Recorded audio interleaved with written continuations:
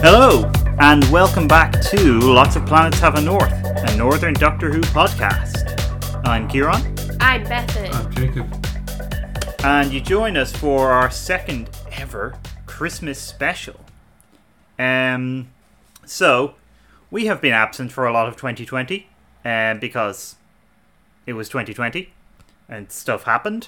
We were letting people think that we were dead to get away from our enemies, but we've come back at Christmas to share a festive meal with you all. Exactly.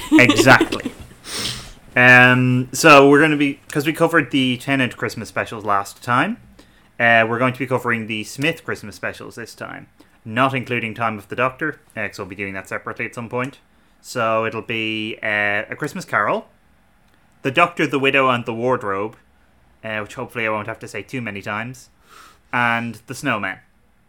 So, why don't we kick things off with A Christmas Carol? What's happening?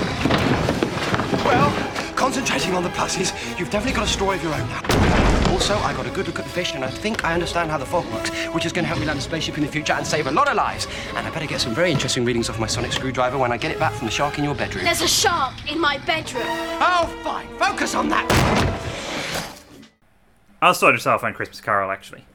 Because I found I hadn't actually watched any of these episodes for quite a long time. And so I kind of wasn't totally sure. A Christmas Carol, I kind of had a vague idea that I liked.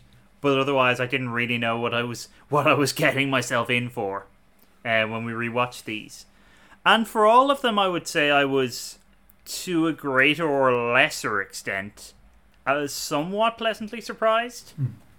Bearing in mind that Christmas Carol is the one that I had highest expectations for, insofar as I was expecting it to be good. When in fact, I actually think it's not just good, it's a highlight of the Smith era. I think it's sandwiched in between The Big Bang and The Impossible Astronaut. And I said last time when we were talking about Series 6 that was kind of the closest the Smith era really got to an Imperial phase. And this is it in full swing here. So it's got what people insist on calling the timey-wimey shenanigans. It's got the fairy tale aesthetic. It's got Smith being very Smith, with all of his wacky antics, and being paired with a child for quite a bit of the story, so to speak. Anyway. No, that's Catherine Jenkins. Anyway, this is kind of, as I said previously, the aesthetic of the Smith era kind of keeps moving forward, so it's hard to actually come up with a definitive take on it, but this is about as close as it gets. I mean, it's worth mentioning that it shares a director with both Pandora Opens, The Big Bang, and The Impossible Astronaut, Day of the Moon, in the shape of Toby Haynes, who also directed the Reichenbach Fall episode of Sherlock. Interestingly enough, I discovered just before recording. Where are my super huloks at? Oh, they're out there. And yeah, I think, one thing that I want to kind of look at with all of these episodes, I think, is something I found interesting about these episodes and about, certainly in the Smith era, I don't know if it necessarily carries forward to Capaldi, but where I think Davies' Christmas episodes tend to be kind of big, spectacular, festive outings that kind of have Christmas as a backdrop to a greater or lesser extent. I think Moffat's Christmas specials tend to be more about Christmas on some level. Now, that kind of comes and goes. I think it's stronger in some of these episodes than others, so to speak. But this is a fairly obvious example of it, in kind of doing a take on one of the most famous Christmas stories of them all, which kind of explores themes of like kindness and forgiveness and family and these kinds of things that we associate with Christmas. So yeah, the headline is I really like it. So yeah, I don't think I'd seen any of these since they were first broadcast. So it was interesting to revisit them. I think that this was one where I had not remembered how, like, I was favourably surprised by how good it was.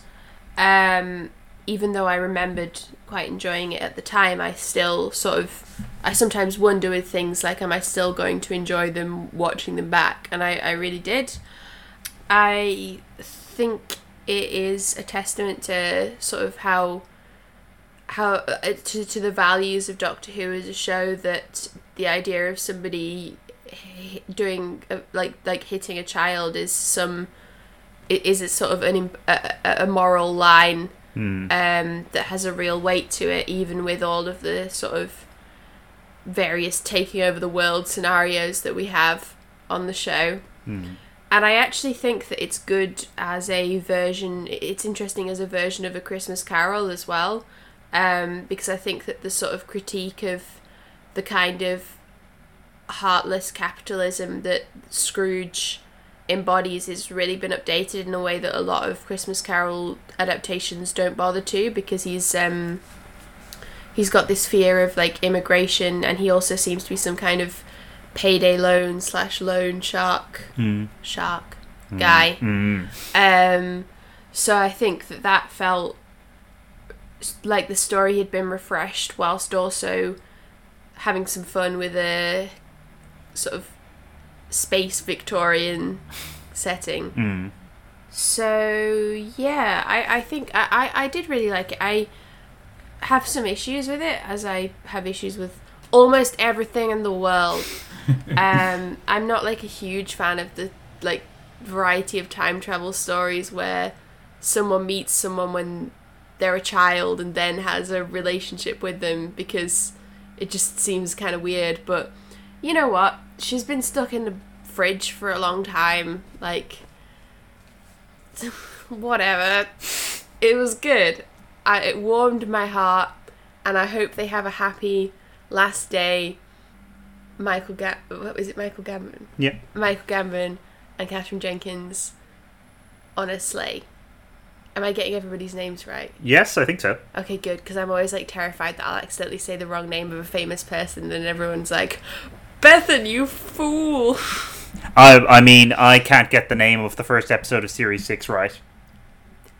Yeah, but I feel like that in Doctor Who fandom that might be on the same scale, but I feel like if I said like Ian McKellen instead of Michael Gambon in the wider world, they are very people similar. Fighting though. me. Yeah, I think so. Anyway, I've got on a real tangent And because Ian McKellen is in The Snowmen as well. He so is, he would yes. Be forgiven for, which I'd completely forgotten about until we got there, but anyway. Yeah, that's all I've got. So Jacob. Yeah, I'm just kind of going to echo what's already been said. I was very pleasantly surprised. I'm not a massive fan of Christmas episodes in general, I have to say. Like, I don't like the idea that every Christmas we have to have an episode with a Christmas motif and it has to be shoehorned in any way possible. Yeah, I mean, I think particularly in the Davies era that led to kind of some stuff that I just really didn't get.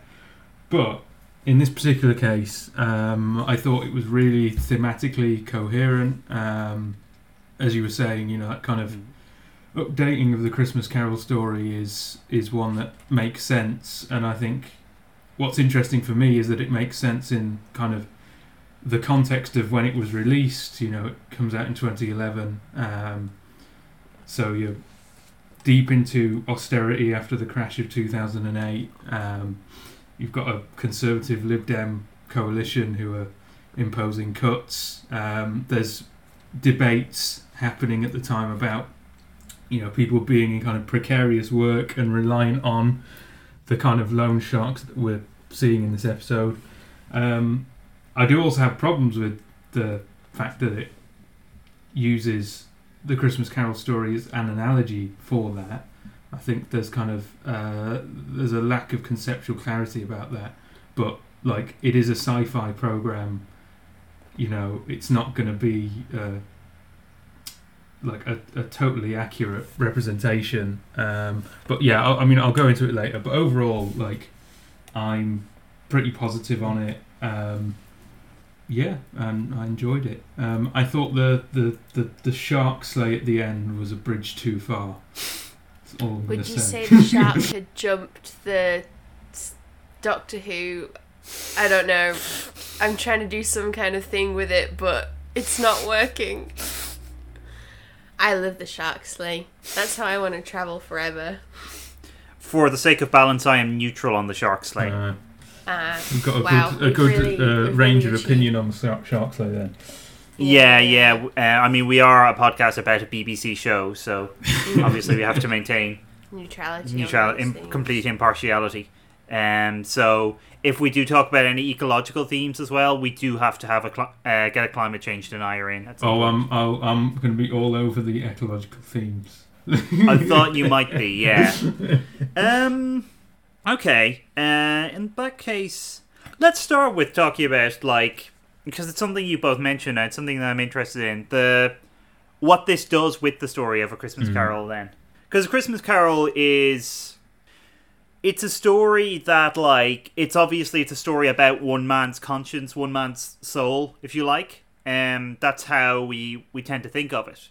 But being a Dickens story, there is kind of a degree of a social consciousness in there as well. I think less so than a lot of other Dickens, but Scrooge is explicitly positioned as somebody who is unfeeling towards the poor, and he talks about workhouses as the natural place for the kind of undeserving poor and this kind of thing. What do we think of this story's kind of updating of that then? Do we think it how do we think it navigates that tension, shall we say, between being kind of a private story and having a social consciousness? There wasn't enough frogs. There should be frogs in A Christmas Oh, Carol. because of the Muppets. Yes. Okay, that took me a moment. I was thinking my brain just versions. immediately went to It Takes You Away. Unfortunately. Oh, yeah. Well, I suppose maybe that was to restore the balance of frogs. For me, it works quite well. It's obviously not a beat-for-beat retelling of A Christmas Carol. Yeah, which I would say I think is a real strength of it, actually. Yeah, I actually kind of wish that it was less obvious that the Doctor... I kind of wish that it wasn't the case that the Doctor is obviously and clearly inspired by the story of A Christmas Carol. Yeah. One of my most niche and petty critiques of this episode is, the bit where he's sort of on the phone to Amy and the speakers are playing Ding Dong Merrily on High, and she's like, what is that? He's like, oh, it's A Christmas Carol. No, what is it? It's a Christmas... I just kind of wish that he did that, and then that didn't inspire what he did at all. That there was just a scene of him shouting, it's A Christmas Carol in there anyway. Because I feel like that slightly makes it a bit too obvious what's going on, and then it draws more attention to the bits where it's not an exact retelling of A Christmas Carol, as if those are sort of setbacks, when actually I think that it's kind of better for the fact that it's doing a sci-fi riff on it. It's a bit strange in that the sort of big humanizing moment where he realizes that he should let the ship through and save all those people isn't necessarily a resolution to his issue of freezing people and stealing their time. Yeah. Although obviously I think you can reasonably draw some assumptions about how he might have a redemption as far as that plot thread goes as well. But it is a bit odd that it's not because in the Dickens Christmas Carol it's a pretty clear resolution of all of the things that Scrooge has problems with to begin with, but there's no scene of him letting the people out of the ice fridge cages. But I don't know, maybe that would have been a bit too much. Yeah, I wonder if because I think you need to end on that last that one night that they have. So I wonder if it would have taken away from that. But yeah, I know what you mean. It does feel a bit kind of odd. For me, kind of the strength of this story is in the way in which it uses things like the freezing metaphor as a like a metaphor for debt, I guess. The way it uses that to kind of humanize what's going on behind the kind of abstraction of the purely economic, by having kind of a person frozen as the image of debt, and then that person is freed, and you see them as someone who has emotions and hopes and fears and dreams and a life. It kind of shows that there are people behind all of the economic figures and numbers that are driving the system that Kazran or Scrooge has in place. And I think that kind of gets reinforced when they put him onto the bridge of the ship later on. And I think it's Amy who specifically says, if you're going to allow all these people to die, you need to see them first. And I think it kind of emphasizes exactly what the impact is, the human impact is of what he's doing. Now, all that being said, one thing that I would say is that this kind of return to A Christmas Carol and these kind of almost like Malthusian ideas of like surplus population and so on aren't necessarily the best analogy for 2010's austerity, or what we like term neoliberalisation, I guess, like a intensification of neoliberalisation. It was, I think, at the time, there were numerous critics, like people like Owen Jones, Polly Toynbee. I was saying this myself at the time, who were kind of attacking the government's policies by, on things like welfare cuts, by talking about the idea of we're returning to Victorian values of an undeserving poor, and this idea that there's a surplus population. You can see the analogies there. But I think more recent criticism since, people like Philip Murawski would actually emphasise the fact that like neoliberalism or neoliberalisation, which 2010's austerity was a part of, is not the same as classical liberalism from the Victorian era. I think a lot of people just say it's about cutting back the state, as classical liberalism was, and it's not. It's about a re-regulation of the state, really.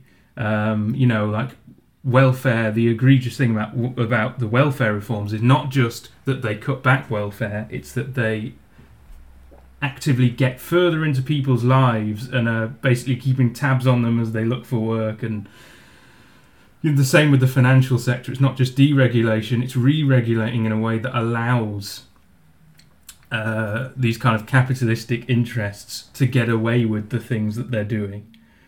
Now, the reason why I'm saying this stuff is not because I think Doctor Who should be a perfect reflection of reality, because obviously it's not going to be, because it's a sci-fi program about a man who flies around in a blue police box. That's it would be kind of ridiculous to say that. But I think these kind of forms of pop culture that, lots of people consume, particularly like younger people, it's kind of important to, I guess, correct stuff like that. Because I don't think you can have a proper view of history and what's actually happening. You can't properly critique the government unless you know those things. Similarly, I think all this Malthusian stuff again comes through in like the fish in the fog and the shark and the shark eating the smaller fish earlier on. It's this idea that we're moving back towards a Darwinian kind of predatory form of capitalism, and I just think that's not quite right. But as a Christmas special of like a science fiction program that is clearly like aimed at families and young children, it's good, and it's good that it's raising these issues in the first place and doing it in a way that has an emotional resonance and an emotional core. Yeah, I mean, for a start, I think we can come back to some of what you were saying about like Victorian values when we come to the snowmen, because that obviously very directly relevant there. I actually want to just pick up on what you were saying there about it being essentially like being a family show, being child friendly, if you like. Yeah. Because I think A Christmas Carol, Christmas Carol, and I think Doctor the Widow and the Wardrobe in particular, are more so than most Doctor Who actually seem to be directed towards children in a more overt way than a lot of the sort of main run of the series, if you like, is.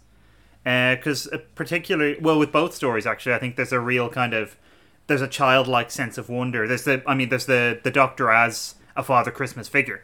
Mm-hmm.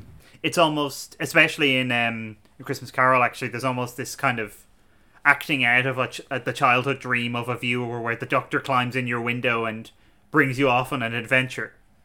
And in fact, Kazran kind of becomes the viewer in the way in which he's like watching his own memory and like shouting, "No, don't!" and this kind of thing. It's something that it really appeals to me in this story in particular. Is there's an anti-cynicism to it that I find really appealing. It, again, like I think this comes a little bit from the source material, because A Christmas Carol is this interesting kind of story that seems to depict a very kind of hard-nosed reality, but is extremely idealistic in itself, and extremely, and I don't mean this as a criticism, but moralistic in a kind of, well, in that instance, an explicitly Christian way, which is obviously not really the case here. The bit that sums this up for me is the idea that there's a little way in where the Doctor is kind of explaining why music affects the fish in the way that it does, the sonic resonance and all this kind of thing, and the young Kazran just stops him and like cuts across him, and there's a sense in which like it's kind of enough that it's beautiful. It's enough that we have this wonder. It doesn't need to be kind of dosed with realism, if you like. So yeah, I think it's just an aesthetic that I really like, that really kind of spoke to me from this story. I think it's repeated less successfully in the Doctor, the Widow and the Wardrobe, actually, but we'll get to that.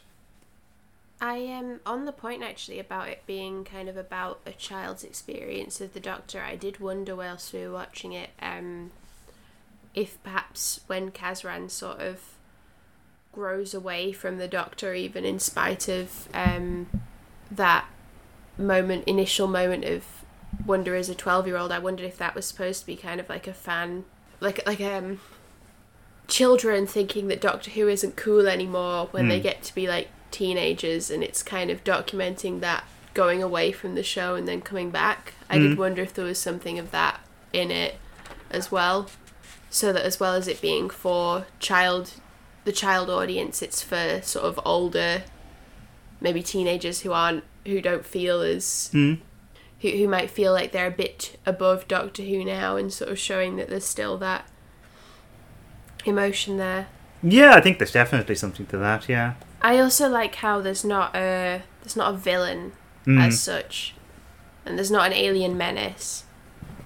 It's a human man who needs to change, and I think that's a point in its favour. I'm a fan of Doctor Who stories that don't just go down the route of like, there's a creature from space and it's bad.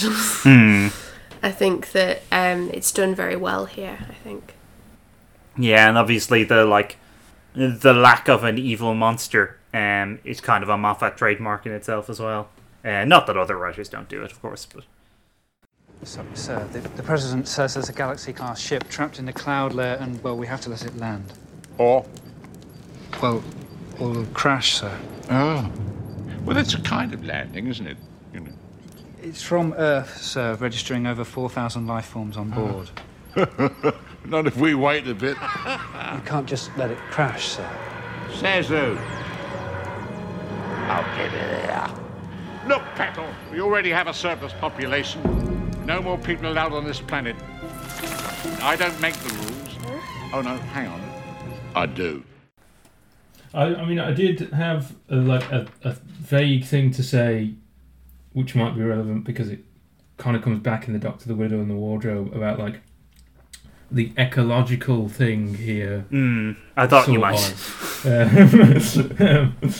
We knew this was going to come up at some point, but yeah, like this whole thing where like they can control the fish, and it specifically said as that his dad tamed the skies, and now I own them.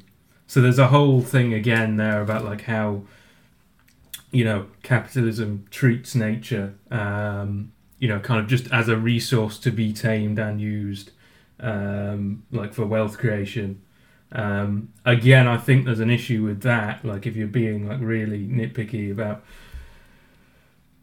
the fact that it's kind of setting up a binary between the two. You know, it's like man doesn't just, well, say man, humans don't just act on nature. It's both ways round. And that kind of sense, that sort of very unidirectional model instead of a dialectical one is kind of damaging. But again, you know, it's not going to be accurate. It's just kind of a thing to say, I guess, and raise. Yeah, no, I think that makes sense. Yeah, again, it's like again, in the drawing on the kind of Christmas Carol original, it's a story with a kind of very direct moral point and moral purpose. And so I think it's kind of, while it brings in like a fair amount of thematic matter, I think it's kind of, it's very much, it's a story with quite a clear drive.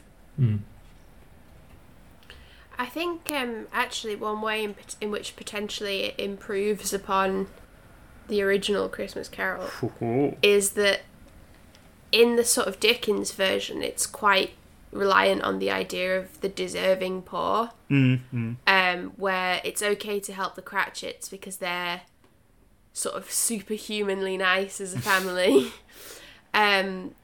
but the people who he rejects giving money to their charity are collecting for, I think, specifically the deserving poor, or there's some kind of language that it's couched in. And at first I thought, oh well, that's kind of still the same in this episode, because obviously the family of character I can't remember the name of. Neither can I, actually. Yeah, I can't. I don't seem to have made a note of it. Okay. Nice frozen lady who can sing good. Yes, Elsa, yes. Are nice. But the people on the spaceship, when you think about it, he doesn't know anything about them. There is the bit where they sort of sing, and he's like, why are they singing? And Amy tells him, for their lives. And in that sense, they're being forced to kind of perform this nice spirit of Christmas kind of thing to try and persuade him to take pity on them. And so that's not really like who they are, that's them being kind of coerced in a way.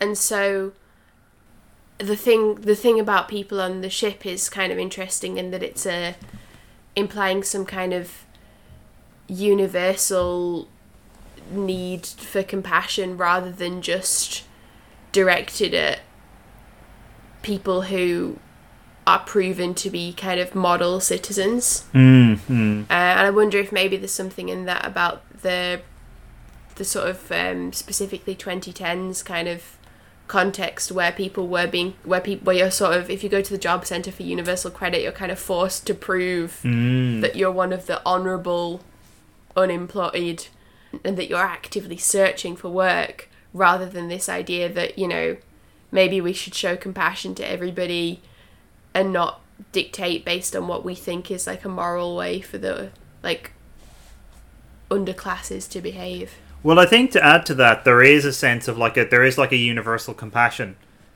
in this story, because it's also, it kind of dovetails with some of what we were saying in previous episodes, including the last Christmas special, about the notion of the ordinary, the notion of the mundane in Doctor Who, because this is the source of the oft quoted line about whatever it is, 900 years of time and space, I've never met someone who wasn't important before. So there is a sense in which that family, whose name I can't remember, are meant to be standing in for everyone. the Cratchits. Like, Sure, let's yeah. be real. Slash whatever Scrooge's girlfriend is called. Belle? Belle. Problem is, all of my Christmas Carol, or most of my Christmas Carol knowledge does come from the Muppet Christmas Carol.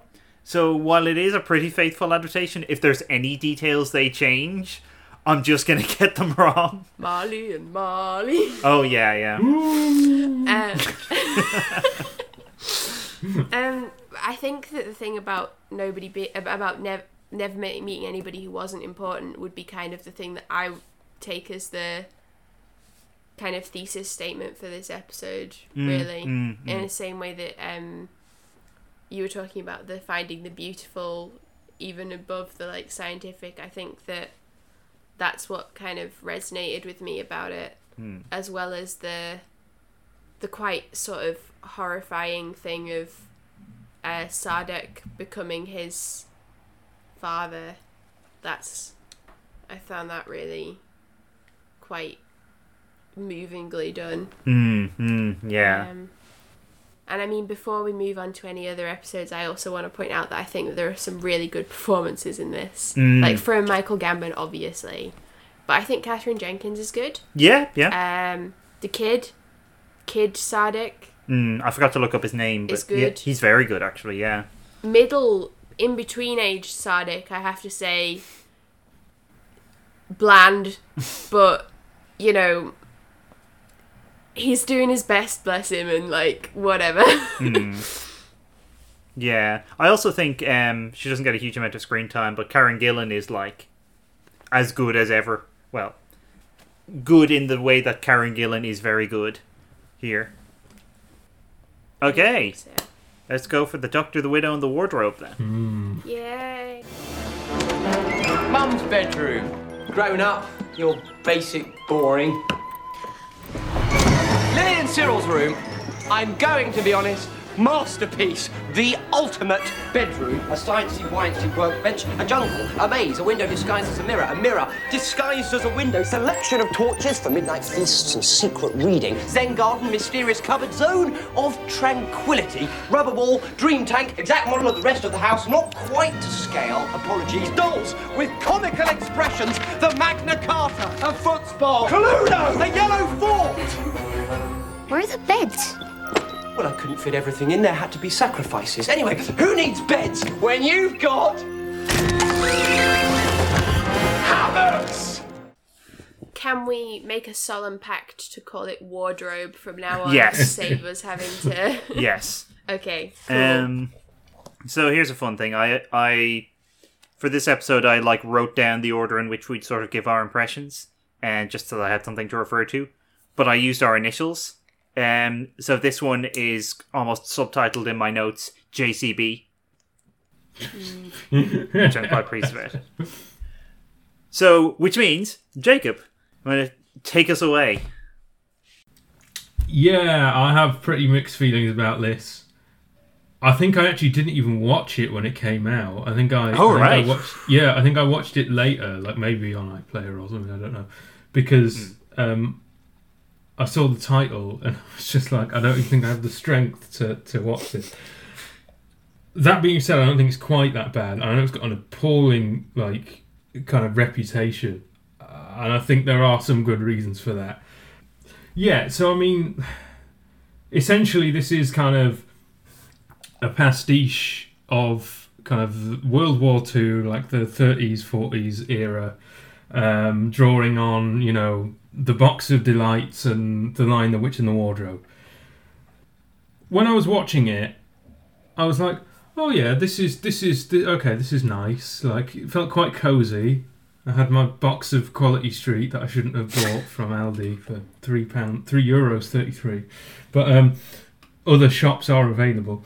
Anyway, but I don't know. As I was watching it, I was like, the problem with this episode, and I'll go into this in more detail later on, is the coziness of it. Okay. Like the issue with this episode, and I completely understand, like, Elle Sandifer's got a post about, this is Doctor Who doing children's literature, essentially, and it's very much aimed at the young children, and so a lot of people being sniffy about it is kind of derives from that. I think there's some truth to that. But I also think this is probably not an era that they should have tackled through that medium. And I think the coziness of it is kind of going into nostalgia narratives that were resurrected as part of the austerity project. I'll go into it in more detail later on. So yeah, kind of mixed feelings. There's also the kind of ecological metaphor with the forest, which I think doesn't quite gel with the other stuff that's going on. I don't think they ever quite managed to tie those two together as well as they could. So yeah, kind of good and bad. Yeah, I think I would broadly agree insofar as, like, possibly more than any other Doctor Who episode I've watched in quite a long time, this one really benefited from low expectations because it has such a terrible reputation. I think it was like bottom 10 in the last big poll that Doctor Who magazine did back in 2013. And it's really definitely not that bad. I also have some issues with it. I think I have a lot of kind of structural issues with it. I think it loses its way, weirdly enough, once it gets into the forest. I quite like the early stuff, but I think there are kind of a lot of weird little bits of plot that don't quite hang together from that point on. I think, like, you're right to bring up that El Sandefur post, which I think is quite good, and like that's kind of where I derived some of what I was saying about A Christmas Carol as well, in terms of it being explicitly kind of for children, which this really is as well. Again, there's this kind of like the sense of the childlike wonder of what it would be like to be the Doctor, to turn up at a house and the Doctor is there and he has lemonade taps and he's giving you hammocks and all this kind of stuff, which I quite like. And I think, and the other thing that I will say about this one, especially early on, is I think it has a kind of, there's a genuine emotional intelligence to it that I think is kind of underrated. First of all, the association of Christmas with loss, which is like a very real thing for a lot of people, because Christmas is so bound up with ideas of family, especially people who've lost a loved one, like in the last year, will have that problem. So I think dealing with that is a good move. Unfortunately, it does get overwritten by the fact that Alexander Armstrong, playing a World War II pilot, which seems to be the role he was born to play somehow, does get rescued and all that kind of stuff, which is one of the reasons why I think the story loses its way a bit. And I also think there's an emphasis on empathy in it, which I quite like. Like I think this is one of the things that doesn't sit right with some people, and I kind of get why. But there's a sense of Madge in particular at the center of the story as that she has a kind of an emotional core and actually a moral core that is kind of what saves the day in some way, in some respects. But yeah. Oh, one other thing to mention actually is that, like, again, this is a classic Christmas story in some respect, but it's also, I think the choice of Narnia is an interesting one because it's kind of weirdly dealing with a ghost of Doctor Who, because C.S. Lewis died the day before Doctor Who, before An Unearthly Child aired, before the first episode aired. St. Dave's Kennedy, funnily enough. Connection? Who knows? Oh no, don't say that. There is no connection. But also, obviously, Doctor Who is bound up with this kind of tradition of children's adventure stories where there's like a portal to another world. It's like this episode's very explicitly playing with that, in the notion of a box that leads you to another world, which is exactly what the TARDIS is. But yeah, anyway, Bethan. Yeah, so I kind of had the opposite thing with this one too. I think what most people would probably have coming in to rewatch it, whereas I was sort of aware of the bad reputation that it had amongst fandom, particularly for its like presentation of gender, of which more later. But I actually remembered like not thinking like kind of finding it okay as broadcast. So that having been said, I was disappointed on watching it in some ways because it's not very good. It's paced very strangely. However, I think the thing that I was remembering and that I still think is very good is, okay, I'm going to try and get a name of a person this time. Claire Skinner as Madge is very, very good. Mm-hmm. I think her performance is incredible because she's got a lot that she needs to get across in terms of this grief that she's trying to hold back. And then when it all is sort of released later in the episode, I do kind of get chills from how intense it is. And I think that for her performance alone, it probably shouldn't have quite as bad a reputation as it does. However, there are a lot of things that I kind of struggle with. Like, I'm not convinced by the take on Narnia because I don't think that it's got quite as stronger stance on the Narnia books as A Christmas Carol has with A Christmas Carol. It's kind of not really doing Narnia, but it's also not consciously not doing it either. So there's slightly weird things like the fact that I was mentioning to Kieran after we'd watched it that I thought that the children were a bit too old. And you pointed out that, well, they're that age to be the same age as the two youngest Pevensey children in The Lion, the Witch and the Wardrobe. More or less. But then I think the problem then is that they're written in the episode to be kind of modern children of that age. So there's a line from the girl very early on where she's annoyed at the little boy and she says, he's always making up words and breathing. And there's also quite a few people saying things like, oh my God, which felt not very 40s. That feels like a much more sort of 2010s way of speaking, which makes her seem like a more modern teenager, which then is difficult to square with this kind of more 40s world where you were still kind of a child when you were a teenager in a way that you aren't today.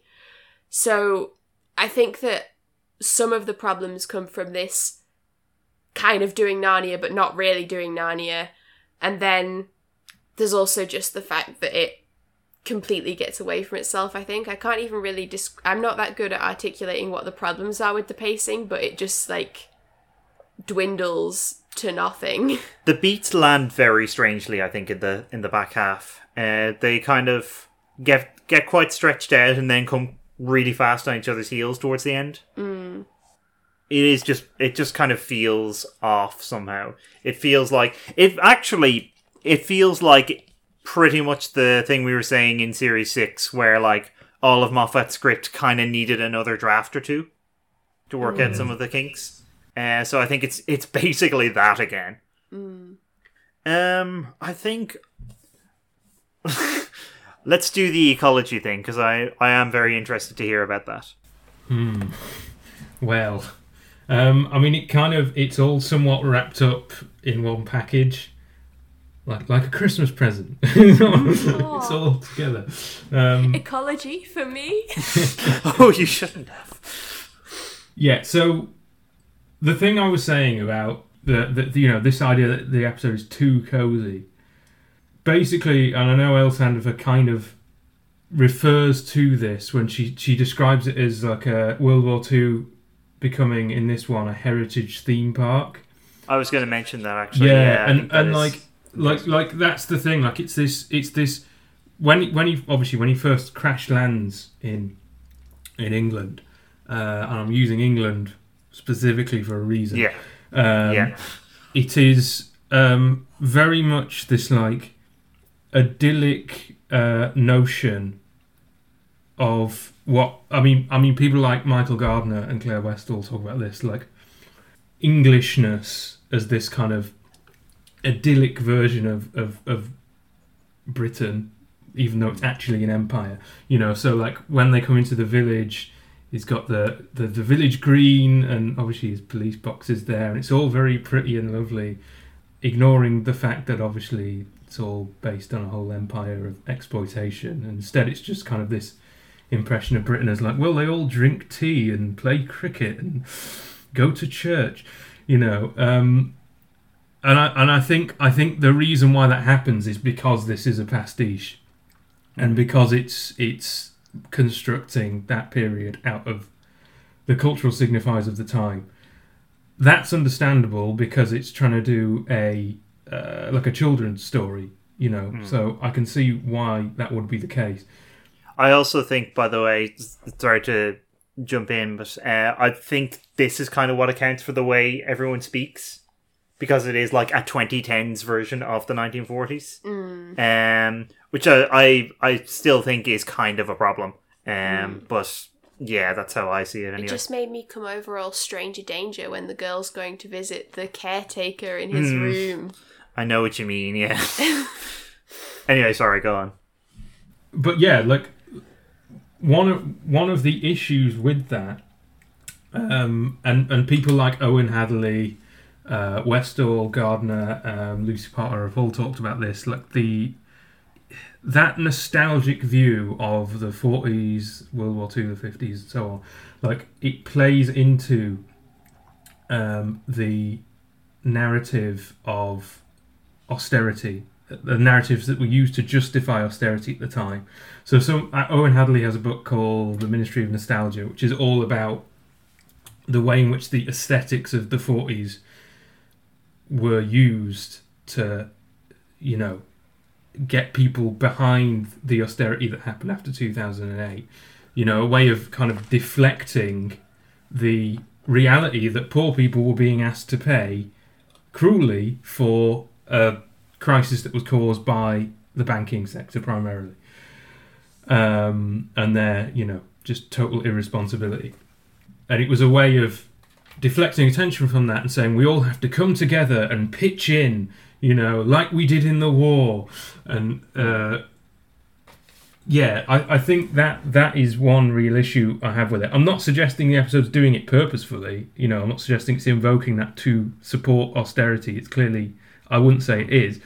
But I think when this is aimed at children and there's kids watching it, I don't think they should be getting an impression of, well, wasn't Britain lovely at this time? No, it wasn't. And I think there is, I'll come to the ecology bit, I think there is some attempt through the ecology thing to try and undercut that, you could argue. But it doesn't really work. I don't think they pull it off.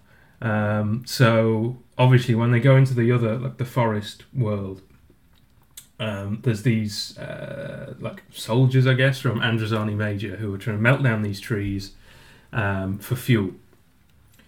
Now, I had to look this up because I'd forgotten this, but Androzani Major apparently, in the kind of the lore of the program, was colonized by humans.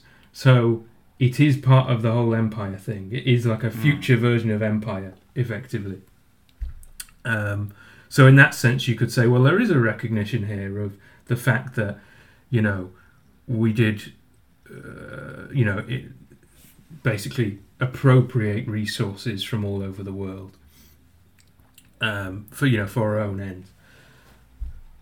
But that still doesn't undercut any of the nostalgic vision of the 40s. Something that incidentally is particularly kind of embodied in Alexander Armstrong's kind of BBC Queen's English pilot, which is not what it would have been like. A lot of the pilots would have been people like my granddad on my dad's side, working class, men, unfortunately, primarily, shouldn't have just been men, but from, working class areas. It would not have been, oh, well, isn't this nice? Also, a lot of people who weren't English. Yes, yeah. That's the other, yeah. That's the other problem with this is, it tries to undercut with an ecological narrative, but obviously there's no one populating that area. There's a forest, but there's nothing about the subjugation of other people and racism, like systemic racism. And again, this is a program aimed at children, and so I understand why it's not tackling that. But my core point really is that they shouldn't have tried to look at this period through that lens, because it's inherently problematic. And it's not the first time Moffat's done this, because when we looked at season 1, there was the whole thing in The Empty Child where the Doctor describes Britain against the Nazis as like one damp little island says no. And obviously it's not just an island, as we said. So, yeah, very problematic. And I think there's also an issue with the way in which there's a kind of partition between the nature and society thing. So it's like you have this area through the door with the forest, which, yes, admittedly is growing and builds buildings and things, but still, like, they're very much separated. And then obviously the 40s and so on. So I think, yeah, again, it recreates a kind of a problematic binary between nature and society that actively undermines the ecological narrative. So yeah, I'll stop waffling, but that's kind of my take. Yeah, I think that's interesting. And actually, you kind of you went some way towards answering a question that I had that I couldn't quite resolve in my own head while I was watching it, which is why Androzani? Why Androzani Major? Why, like, it's clearly a very specific reference. Like, clearly there's something about the caves of Androzani that is being sort of gestured towards here, but I couldn't quite work out what it was. Mm. And it fits in with the whole kind of, because the thing with the caves of Androzani is, again, it's the exploitation of resources and it's a war over resources. So there's clearly, there is clearly an attempt there to connect the two. Yeah. Red! Daddy! My red!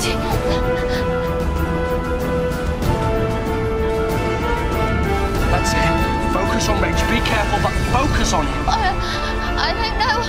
How did you meet? You and Reg, tell me how you met. He followed me home. I worked in the dairy. He used to follow me home. But Father, he looks so young. He said he'd keep on following me till I married him. Didn't like to make a scene. What's this? Could it be gender o'clock? Yeah. I'm ready. So, this is the bad reputation of this episode that I was most familiar with. Yeah. And that I think is one of the biggest things people have against it, which is the fact that the reason why Madge is the only member of the team who can help the tree souls escape to another planet is because she's a woman, and maybe also because she's a mum. And when I watched it, I was alert for these things because I knew to expect them.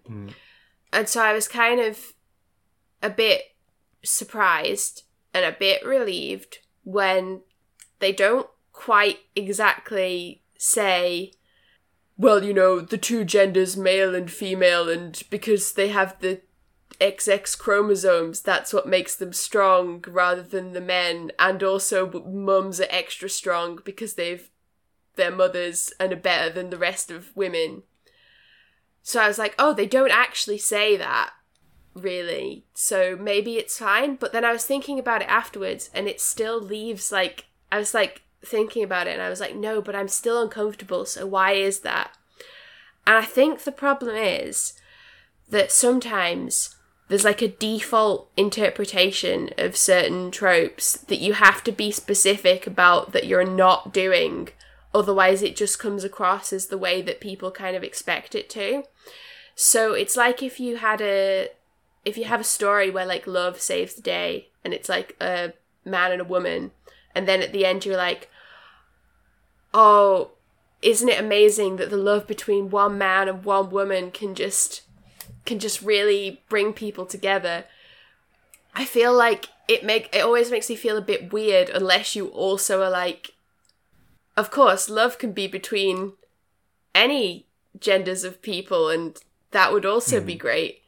And that's something that rubs me the wrong way in stuff that I really like, because they kind of do that in Hadestown, and I find it a bit weird then. And it's just, I feel like there's the point where they're saying that only women can wear the tree crown or whatever, but because you don't say something you have to, I don't know, because I feel like I sound like such a parody of what people think that woke criticism is, but I feel like unless you say something along the lines of like people who identify as women or something, it just makes it seem like you mean some kind of innate biological feature, which of course is not how gender works. And so because they don't do that, that's why they don't say explicitly that, but because they don't say anything to counter it, it feels like they're saying the biological thing. The thing with the mum is a bit less awkward, because I think with this one it's fairly clear that they were trying to mean that like she's the children's mum, and that's why she's more than female to them. Because the line is something like, more than female, she's mum. But I think that they should have said, I think that's maybe where the redraft thing comes in, because I think that what the line should have been is something like, she's your mum. Yeah. Because I think so. Of course she's more than like, just female to the children because she's their mother. But it does kind of come across, it can go both ways, and I don't think that people are wrong for taking umbrage at the fact that it sounds as if that it might be saying that mums are inherently strong. But apart from all of that, which is kind of just me trying to explain like the bad taste in my mouth that it gives me, these lines, I also just don't like the thing of it being like strong is female, weak is male, because it's such a shallow way of like, it's a really shallow way of trying to be empowering towards the female characters, when actually we see Madge being incredibly strong in lots of other ways. And they could literally have just been like, it needs somebody going through a powerful emotional experience, and then she still would have qualified because she's going through something awful, and we've seen that. And so I think I would have preferred it if it was some kind of strength that was unique to her and the experience she was going through, rather than it just being so reliant on tree people's interpretation of binary gender roles. Yeah, I mean, I largely agree with you. Yeah, I think, like, again, in the post that Jacob and I are going back and forth citing by El Sandifer, I think she puts it very well about the kind of your first point about like having to be women, and there being a kind of sense of it being biological women, where she says like it's not overtly transphobic, but it is cisnormative, which is right. like I think that's kind of what I was gesturing towards, which I think is a good distinction to make. And yeah, I think as regards to the other stuff, so I've always assumed, and I think like having rewatched the episode and having rewatched all of Series 6 kind of cemented this, that part of the reason why there's such a strong emphasis on motherhood is almost like a kind of like a reaction against what we were saying about Series 6, that like there's a lot of stories about fathers in which mothers are kind of absent. So I think it's kind of it's an attempt to put that right a bit. I don't think it's totally successful. I don't really think it's successful at all. And I think part of that is, as you say, it's very kind of heavy-handed and this kind of thing. But I think one of the best encapsulations of this I've come across is in Una McCormack's Black Archive on the Curse of Fenric, weirdly enough. She talks about wardrobe as another episode set in a World War II setting. And the point she makes is that it kind of ends up centering the notion of the nuclear family, especially when they get reunited with the father at the end. In a way that, like, she actually explicitly contrasts it with Empty Child Dr. Dances, which doesn't, and kind of pointedly directs the other way, or in other ways, I suppose. Probably a better way to put that. Which I think is interesting, because I think that's about where I sit as well, in terms of like, I don't think this story is like immensely bigoted or anything. I don't think it's immensely harmful, but I think it's just kind of, it's centering a lot of assumptions that it kind of should be gliding past in one way or another. regarding gender roles and that kind of thing. And it's trying to gesture in progressive directions, I think, but it's not getting there. Mm-hmm. Like, something that I thought of as well, which, maybe sounds a bit negative, but no. Like, I wonder how far a lot of this stuff is kind of embedded within a lot of the key symbols of the program itself from its inception. Because it's from the early 60s originally, when, it's kind of the period of, like, just after the war, when Britain's empire is still kind of, a thing, but, like, it's slowly, kind of falling apart. But, and I guess part of it is not just the way the program began, but kind of how it's now seen in the cultural, like, consciousness is, it's almost become like a symbol of kind of like, again, like a kind of idealized Englishness. Like, oh, look at this odd little eccentric program. But it's also like in the central image itself of the police box. It's like this man who goes in, this symbol of law and order, and goes around to different planets and different peoples and kind of exposes them to this, like, law and order, tea-drinking, idealised version of Britishness. And I think there's a great documentary on, I think it's the Happiness Patrol DVD, where they talk about, kind of Doctor Who and regime change and its kind of roots within the Empire. And the way that the original series in particular approached regime change is very much symptomatic of Britain and its history of empire. But yeah, I don't know, like, what everyone else thinks, but yeah, is it a problem that's kind of inherently in the fabric of the program itself? Not saying you can't change it, I'm just saying, like, it's inherently vulnerable to that. I think so, actually. I would like broadly agree with you there. I think because this is something I've been kind of thinking about recently, for reasons. But I think the show is in its original conception, especially the classic series, although the new series, as you're kind of saying, doesn't really get away from this, but it's very bound up in a lot of kind of imperialist assumptions. Insofar as the Doctor is originally conceived as a kind of gentleman scientist stroke explorer, and to be honest, most conceptions of the Doctor don't get very far from that in one way or another. I think, like, there are exceptions, and I think the show works through in certain stories, kind of finds different ways of coming at it. Yeah, and there's the police box as well. I mean, I think especially right now, the police box as a symbol has a kind of some weird connotations. I keep coming back to I can't remember exactly which story it was in series 11, but there was some story where the Doctor referred to kind of her almost like her guiding principle as being sorting out fair play throughout the universe or something like that. Oh yeah. And there was, I mean, Chris not to rag on conservative liberalism coming through there again.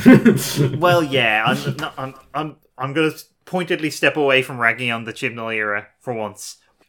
I actually think even in some of its more kind of progressive elements, like under Davies, under Moffat, under Andrew Cartmel as well, I think it's rare for the show to actually get too far from that kind of base conservatism and, like, attachment to symbols of empire in one way or another.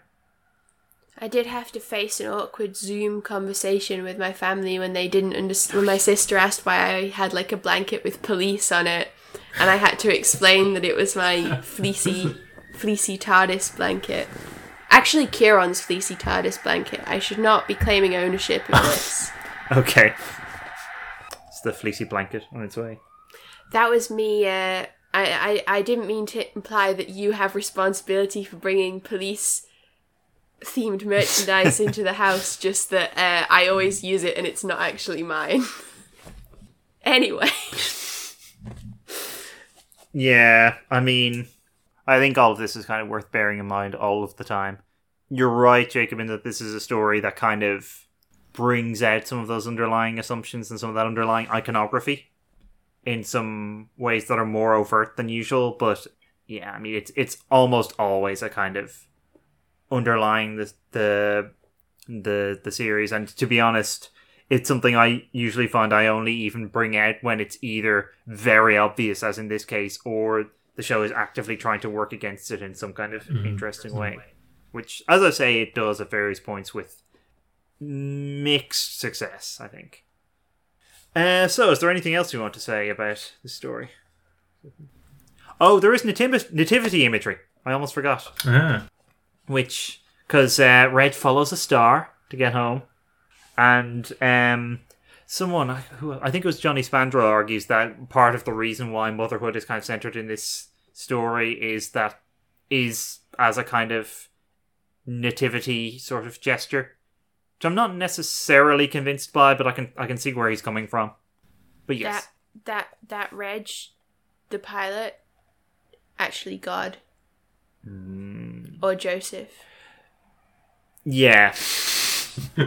It's a very confused nativity imagery. I mean, yeah, because he's also the Magi. Yeah. And I don't know. Sorry, go on. I was just going to say I don't know who the Doctor is in this analogy.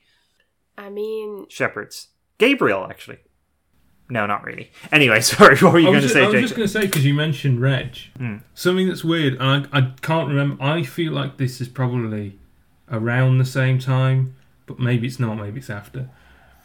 Alexander Armstrong, on their show, Armstrong and Miller, used to play like a stereotype British pilot, didn't he? Yes, he did. Which I do wonder if that was conscious casting. Like, I suspect it probably was, because I've seen it brought up in a couple of places in relation to the They used story. to play, like, they had like a skit where they were both RAF pilots, but they'd speak in like modern slang. So they'd be like, "Oh, that is proper well sick, Binky," or whatever. It was a bit odd. He said but yeah, I think they probably were consciously doing that. Oh, and there's the bit where he follows her home. That's the other reason people don't like this episode. I don't know. It just made me laugh at this point, to be honest. Like, well, it's the way she's like, I didn't want to make a fuss, and it's like, well, that's concerning. I don't know. I'm not that bothered by actually. It's that bit that doesn't bother me, just because the way she delivers it is kind of. It feels to me, and obviously this is very subjective, but it feels to me more like a kind of self-deprecating joke. Than anything, and it's more of like a I hate myself for having to say this, but more of a keep calm and carry on sort of joke than anything. It's also structurally it is doing something because Reg follows her home at the end of the episode. Wait, he already followed her home, but like you know what I mean. It's foreshadowing the plane and the star and all that stuff. I feel like they could have laid the seeds for the following her home by the star without... It's something about the way that it's written just makes it sound as if, like, even without that I didn't want to make a fuss, it just sounds like he was, like, stalking her home rather than, like, walking her home, which is what it looks like. It does appear to be that, in the flashback, so it's just something about the way the line is phrased, I think. Yeah, I know what you mean. Yeah, I mean, you're right. Like, even just walking her home, for some reason, like would have been a better way of doing it, because technically that's kind of what she's doing, isn't it? Like at the end.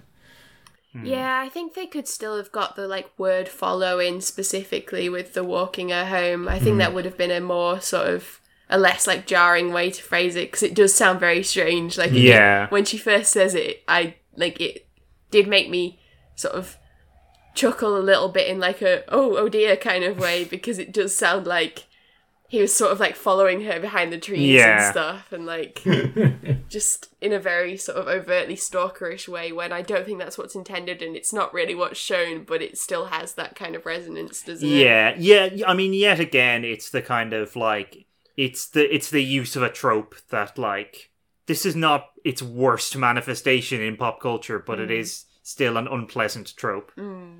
If you're persistent enough. Marriage. Yeah.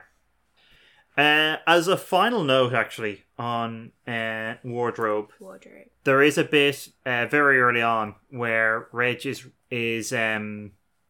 reading a newspaper that has the headline "War Looms," and so I'm assuming if it hasn't happened already, then there must be a War Looms series in the works at Big Finish by now.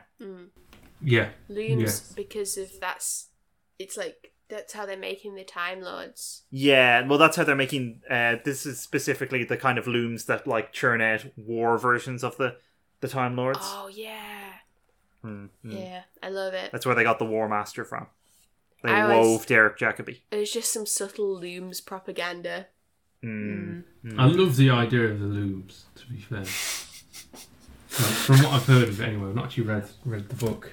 But yeah, maybe someday we should do like a special episode on Lung Barrow. Well, we'd have to read it first. I imagine we'll probably talk about looms whenever we do our Timeless Children episode. Yeah, whenever that comes. I don't even really understand the looms, but I just find it very funny. Yeah, no, it is hilarious. Anyway, so let's move on to the Snowman. You will confine yourself to single-word responses. One word only. Do you understand? Why? Truth is singular. Lies are words. Words. You met the doctor, didn't you? Yes. And now you've come looking for him again. Why? Take your time. One word only. Curiosity. About Snow. and about him? Yes. What do you want from him? Help. Why? Danger. Why would he help you? Kindness. The doctor is not kind. No. No, the doctor doesn't help people. Not anyone, not ever. He stands above this world and doesn't interfere in the affairs of its inhabitants. He is not your salvation, nor your protector. Do you understand what I am saying to you? Words. So, the Snowman. It feels a lot more... It feels structured a lot more like a typical Doctor Who episode than Wardrobe, which I mean as a point in its favour, because whilst I don't think it's doing too much innovative stuff with the beats that it hits, it does at least hit them, whereas I think Wardrobe is kind of a bewildering mess in a lot of ways. It's nice to see Clara. It was interesting watching this for the second time, knowing what Clara's whole deal is, which obviously I didn't the first time I watched it. It's a bit odd in that I think that people watching it for the first time on Christmas probably I remember being frustrated by the fact that Clara seemed very, very much the perfect companion.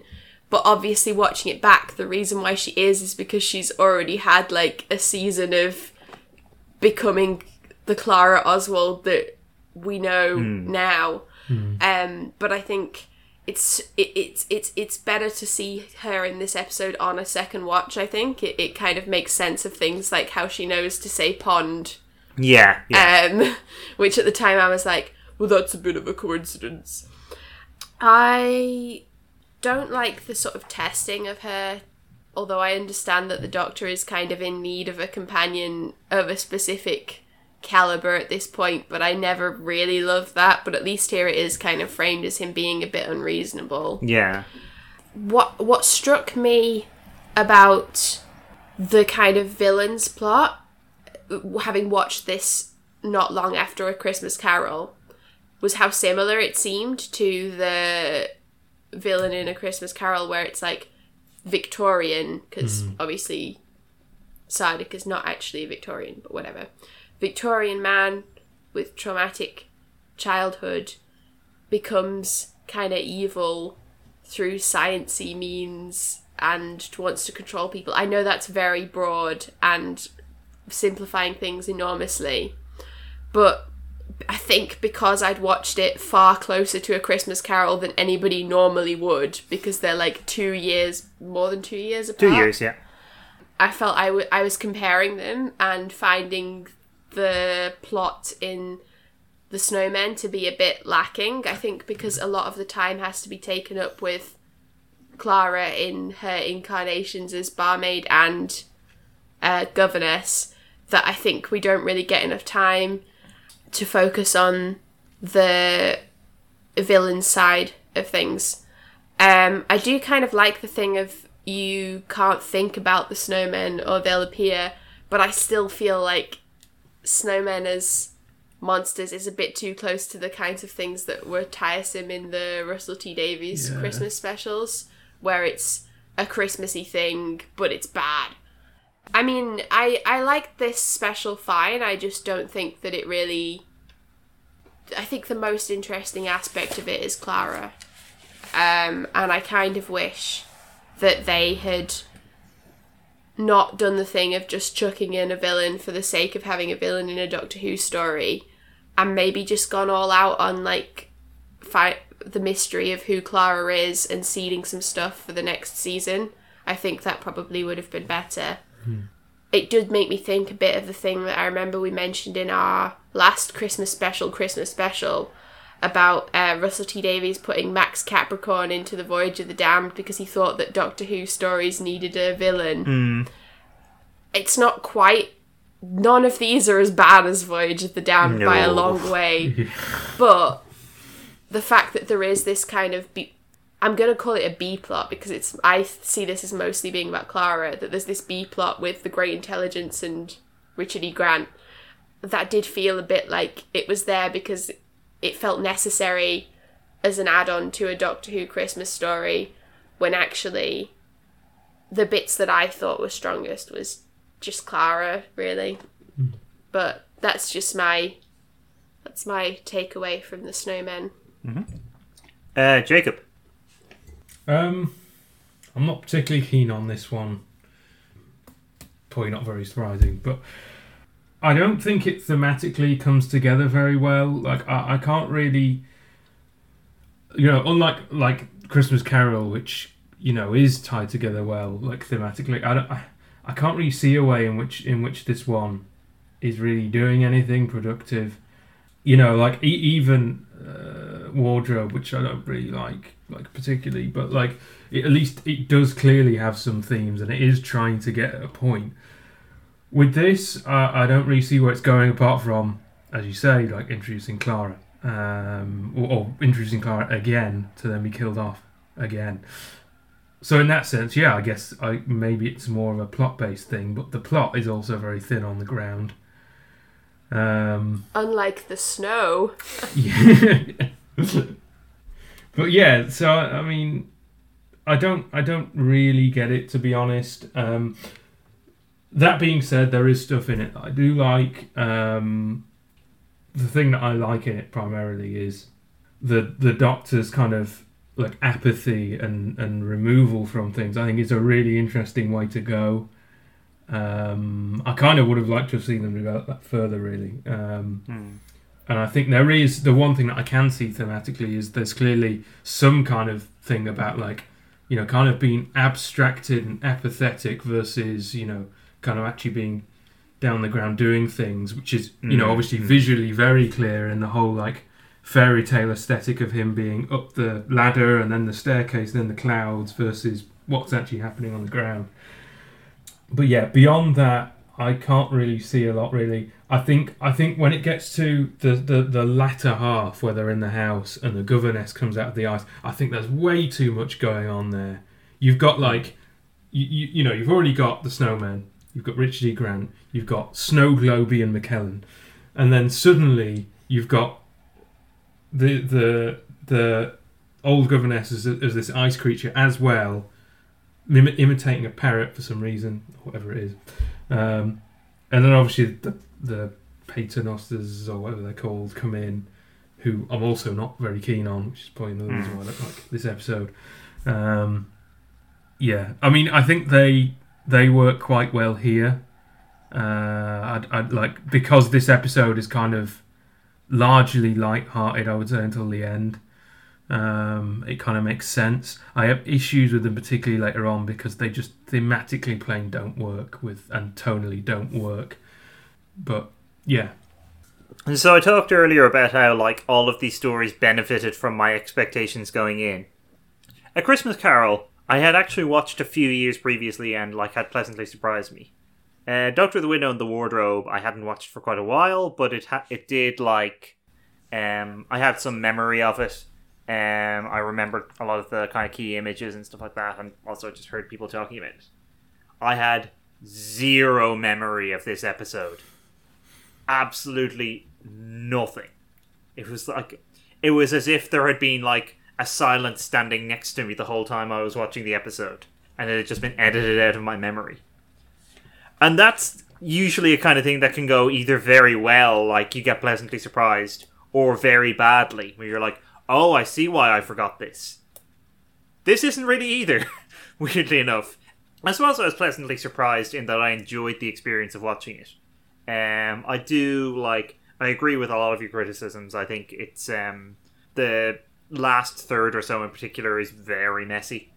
I like the Clara stuff, but that's largely because I like Clara, as I've mentioned before. And I do agree with you, Bethan, that it kind of makes more sense after you've seen Name of the Doctor and you know what's going on with Clara. Which isn't an issue for us rewatching it, but I suppose would have been at the time. I do like the removed Doctor, kind of apathetic Doctor thing. But I'm not sure Smith was the Doctor to do it with. Yeah, is that's my problem with that.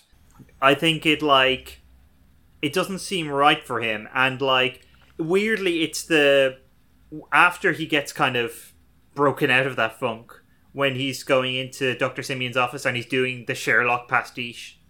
That suits him so much better. That it kind of like the contrast seems very weird. Funnily enough, Husbands of River Song briefly does a similar thing with Capaldi, which I think works a lot better. But it's also it's like the first few minutes of the episode in that instance. I actually do quite like the snowmen themselves, partly because they're like another, and I'm pleased to be able to say this phrase, they're another Moffat mimetic monster, where they're based on perception, they're based on how you view them and how you think about them and that kind of thing. And I think there is something going on with them in terms of like I think the snowmen of the title encapsulates both them and Dr. Simeon, because there is this kind of this thing running through the story, which I don't think is super well fleshed out. But there's something about the kind of the Victorian values, the kind of like the lack of, should we say, overt emotionality, the lack of empathy in particular, because we see him very early on like feeding his workers to the snowmen, basically. So I think there's something there. As I say, I don't think it's very well fleshed out. The snowmen don't need to eat, so where does all the workers go? Sorry, I just realised that now. That is a good question, and I do not have an answer. I don't know I'm either. Stressed. In the same way that I don't really have an answer for why Ian McKellen is a snow globe. Oh, I will say, by the way, just as a brief note, the Victorian setting, I think, is kind of... Well, as I say, I don't think the Victorian values thing is necessarily that well fleshed out. I do still think this does a better job with its setting than The Next Doctor, which was very much kind of like a let's set a story in Victorian times just cause. Whereas this, I think there's stuff going on with that, and there's stuff going on with, like, as I say, there's still the kind of Christmas discourse, and like Victoriana in general is kind of where we get a lot of our ideas of Christmas and a lot of our kind of Christmas iconography. So I think there's something going on there, although, again, I don't think it's super well developed. I have to say the design, and particularly the costume design, is very good in this episode, as it is in all three of these specials, actually, but particularly the two children that Clara is governess to. The girl looks like a specific pre-Raphaelite painting of some girls burning leaves that's in Manchester Art Gallery. So they were very like bang on with getting the feel of the period. and so whoever done the costume design has done a good job. And I like the sort of like slightly Tesla vibe that Dr. Simeon's office has. So I think it looks very good, and it certainly does more to justify rooting through the BBC period drama cupboard than the next Doctor does. But which is not saying much, admittedly. Yeah, I know, but I think it's definitely not as thematically strong as A Christmas Carol, which deals with some similar themes. Yeah. Oh, yeah. The other historical note I was going to make, before I started thinking about other things, as I do. This comes at a weird moment in the show's history, because the reason the Great Intelligence is there, presumably, and the reason why it specifically references the Web of Fear with the map of the London Underground on the lunchbox, is because it's going into the 50th anniversary year. So it's doing the thing that the back half of season 7 would do, of like gesturing to old stories and old villains and stuff like that.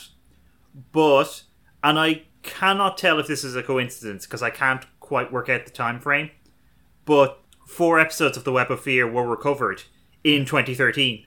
So like a few months after the story broadcast. So there's a weird thing where that story gets explicitly referenced, and then suddenly it turns up in a TV station in Nigeria. Yeah. Especially as well, given the fact that Smith can't remember, the thing about the underground. Like, he's got little fragments, but he's like, I can't quite place this. So there is this sense that it's like this hole that has now been filled. Yeah, it's weird, isn't it? Yeah. I just thought that was just a weird little note. Oh, there's one other Christmassy thing that occurred to me in relation to this story, which is the governess persona that Clara has. Because I'm pretty certain that Jenna Coleman is like drawing on Mary Poppins in her performance, in a kind of weird mirror of what Michelle Gomez does a couple of years down the line, actually. And Mary Poppins is like a festive favourite that is always on TV at Christmas. So while it's slightly tenuous, I did quite enjoy that. I mean, I think also her barmaid is quite consciously supposed to be Nancy. Yes. Oliver, and specifically Oliver rather than Oliver Twist. Just Oliver Twist. So I think they're having some fun with like literary things again. Yeah. I just looked something up because I wanted to check, because I was sure that I was remembering this. I didn't want to misremember this, but it's the same house as in Wardrobe, because Digby is the name of the little boy in this, and Uncle Digby is the person who owns the house. So I assume that it's supposed to be the same house. So I have no idea what that's supposed to mean, but just a thing there, unless it's another Digby. Just everyone's called Digby, and Digby's the name of the boy. That's the name of the uncle in Lion, the Witch and the Wardrobe. I was just thinking that. And the boy in The Magician's Nephew. Which is exactly what I was just about to mention, yeah. Which is set in kind of about the same time period as this. I hadn't put that together before. Yeah, but I don't think it really means anything. No, well, it's just a nice detail. Yeah. It's an Easter egg. Yeah. A Christmas egg. Wow, I have said almost everything that I have in my notes already. I just want to say that I really don't like that it's smaller on the outside thing in the grand history of trying to get the next companion to say something different than what everybody else has said before to show how special and interesting they are. Yeah. Although I suppose it could be like future Clara like trolling the Doctor. See, I think it kind of is that, yeah. It's like she already knew on some level that it was going to be bigger on the inside, and so she says something different. But then it's weird how much of this episode is like quite good in hindsight, but was infuriating at the time. I don't like the bit at the end where like the Great Intelligence isn't destroyed by getting rid of Simeon's memories, and it has to be destroyed by like the single tear on the cheek of a golden child or something. Yeah, I mean that's going a bit too far into the kind of. It's going a bit too far into the kind of like the prizing of empathy sort of stuff that we've been talking about. It's a shame because I like the other version. That it's like just him. Yeah. He's like because great intelligence is such a thing that you would think about if you're like a kid that thinks you're special, and it sounds so like silly, and then it makes sense when you realize that that's how he thought of himself as a child.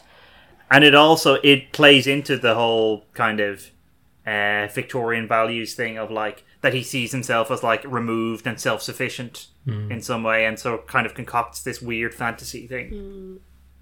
But yeah, I don't like it's very trite. Yeah, I think I would agree. There was a critical mass of snow at the house. If something happened there...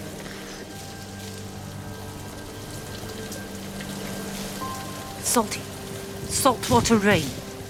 It's not raining. It's crying. The only force on earth that could drown the snow. A whole family crying on Christmas Eve. Shall we talk about how these compare to the Russell T Davies? Oh yeah, Christmas let's specials? actually. Because I was saying even in advance of this podcast that I for sure prefer all three of these to both Voyage of the Damned and The Next Doctor. Yeah, I agree. Yeah. I would say I've been trying to figure out where Runaway Bride sits, because I think of it similarly. I'm on maybe a similar level to both Wardrobe and The Snowman. Although I think I might like The Snowman a little better, which is gesturing already towards my rankings. And I definitely like Christmas Carol more than The Christmas Invasion. I think they definitely average out as better than the last lot of Christmas specials that we talked about. Christmas Carol, obviously, in particular, is good. I would say Runaway Bride is where they kind of start being better than Wardrobe for me, because although they both have some elements that I don't enjoy, in terms of their treatment of women specifically, as well as other things, I think that Runaway Bride is just better paced, and so it's more enjoyable to watch, whereas I think Wardrobe is quite confusing to watch, for me at least, just because it's not doing the things I expect it to do, and so it's confusing and not in a fun way. But I do think that none of them get as bad as Next Doctor or Voyage of the Damned. I think I largely... What about... Sorry, go on. No, please go ahead. No, I was going to say, I think I largely prefer these to the Russell T Davies stuff. But as you know from our episode on the Russell T Davies stuff, I really cannot stand most of his Christmas specials. I know I've heard Moffat himself kind of reject this kind of contrast, but I think it is there. I think the big contrast between this and Russell T Davies, and it comes through in the series in general anyway, but I think it comes through particularly in the Christmas specials, is the whole fairy tale aesthetic. I think that's the major contrast between the two of them. And I think also these episodes tend to be trying to do something a little more substantive thematically, even if they don't always succeed, which is good. I do like how these ones deal more head on with things that are associated with Christmas, stories about Christmas, things we associate with the Christmas season. I think that's a much smarter way of, if you're going to have a Christmas special, I think this is a much smarter way of doing it than just setting the story at Christmas and then having some Christmassy stuff as sort of set dressing, which I think is really what all of the Davies era ones are, even when they're like not that bad. Yeah. So I think I'd rather see stuff like this that is actually taking on some source material and trying to do something with it than just a regular episode of Doctor Who, but there's a killer Christmas tree for no reason. Yeah. And I think, drawing the distinction between Moffat and Davies, well, I think it's a slightly overused critical tool sometimes in some quarters in particular. I think it does make sense purely because this kind of aesthetic that we're talking about, both the fairy tale thing and I think to a greater extent the engagement with Christmas continues into the Capaldi Christmas specials as well. Less so Return of Dr. Mysterio, I think, but then again, I haven't watched that in several years, so I could be wrong on that. Until next year, the next Christmas special, when we'll have to watch it. Mm-hmm. Should we head into the rankings? Let's do the rankings, yeah.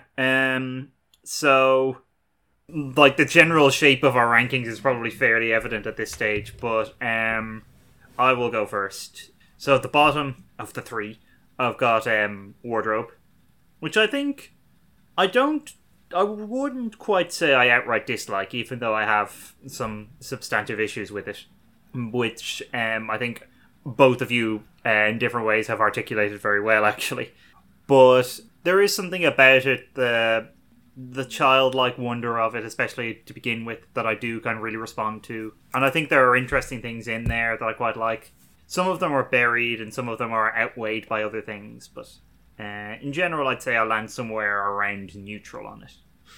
Then at number 2 is The Snowmen, which is maybe a slight mark above that in terms of being like... I kept thinking while we were talking about it, I kept dancing around the word fine, even though it is not written by Mark Gatiss. I was thinking, actually, I forgot to say this, but in my head, I think I was contrasting it a bit with The Crimson Horror. I think it's substantially better than The Crimson Horror, actually. And I think Jenny has the same outfit. Oh, that's true, actually.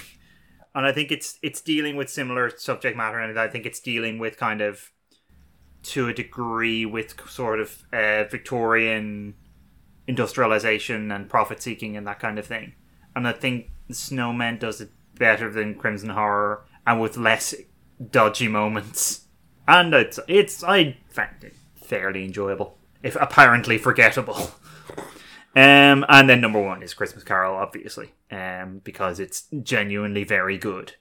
And frankly, I don't have much more to say about it than that. I think it's a highlight of Smith's era, and for all that I'm not a huge fan of Smith's era overall, I think there's very good stuff in there, and A Christmas Carol would be one of those episodes. So, Babette. It's me. It is. So,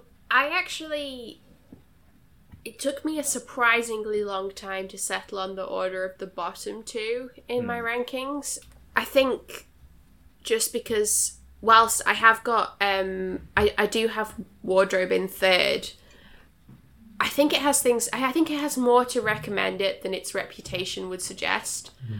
I think that it doesn't really, I don't think it deserves to be bottom of quite as far down the bottom of the list of... Was that just New Who? Or? No, that was all of it. Okay, yeah. It was in like twin dilemma territory. It's not that bad. No. Like, there are several episodes that of Doctor Who that we've covered on this podcast that I can think of that are worse than it by quite a significant margin.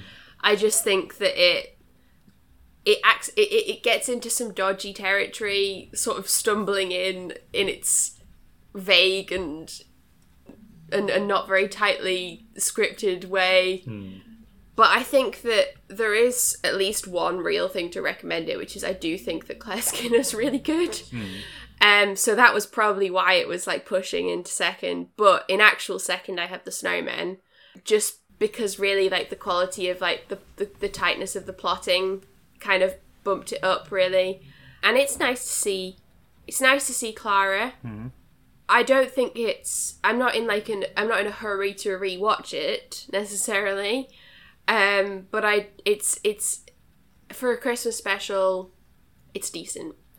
Then obviously in 1st, no surprise, I have A Christmas Carol, which I think is honestly probably my favourite of the Christmas specials that we've covered this year and last year. I think that it actually is doing interesting things with Christmas and Christmas stories and Christmas themes, and I found it genuinely quite emotionally affecting. So big approval of Christmas Carol here. Yeah, I'm going to sound very similar. I wondered if this might happen. Yeah. I have to admit there was a tussle between 2 and 3. So at 3 I have Wardrobe. Because, it's trying to do some positive things thematically, I think. It's trying to do some interesting things. But I think it does too many things wrong, you know, to really justify it going up any further. It's not just that it does lots of things wrong, it's that they're particularly problematic, I think. All the stuff that I was saying about, you know, kind of this nostalgia narrative, what we've discussed about gender and ecology and all of that, I think it just doesn't quite work.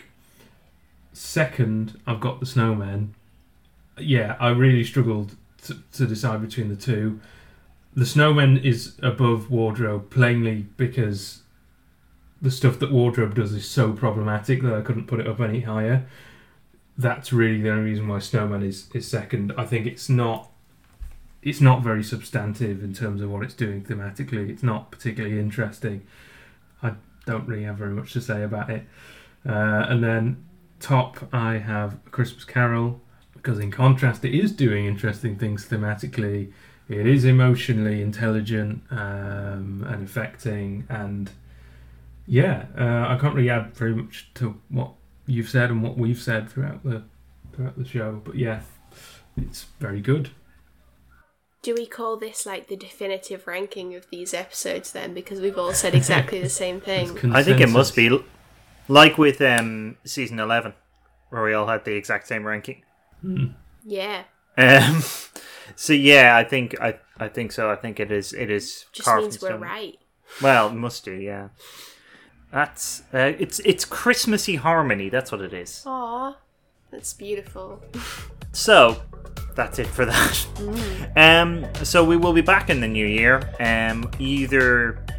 We will either be doing the season 13 episodes that we've been promising for a while now, or we might have something else in between as like a stopgap. We might do a sort of general thing talking about the series as it looks at the moment. It will kind of depend where we're at. We will decide that. But yes, until then, I have been Kieran. I've been Bethan. I've been Jacob. And thank you for listening. Goodbye. Happy holidays. / Merry Christmas.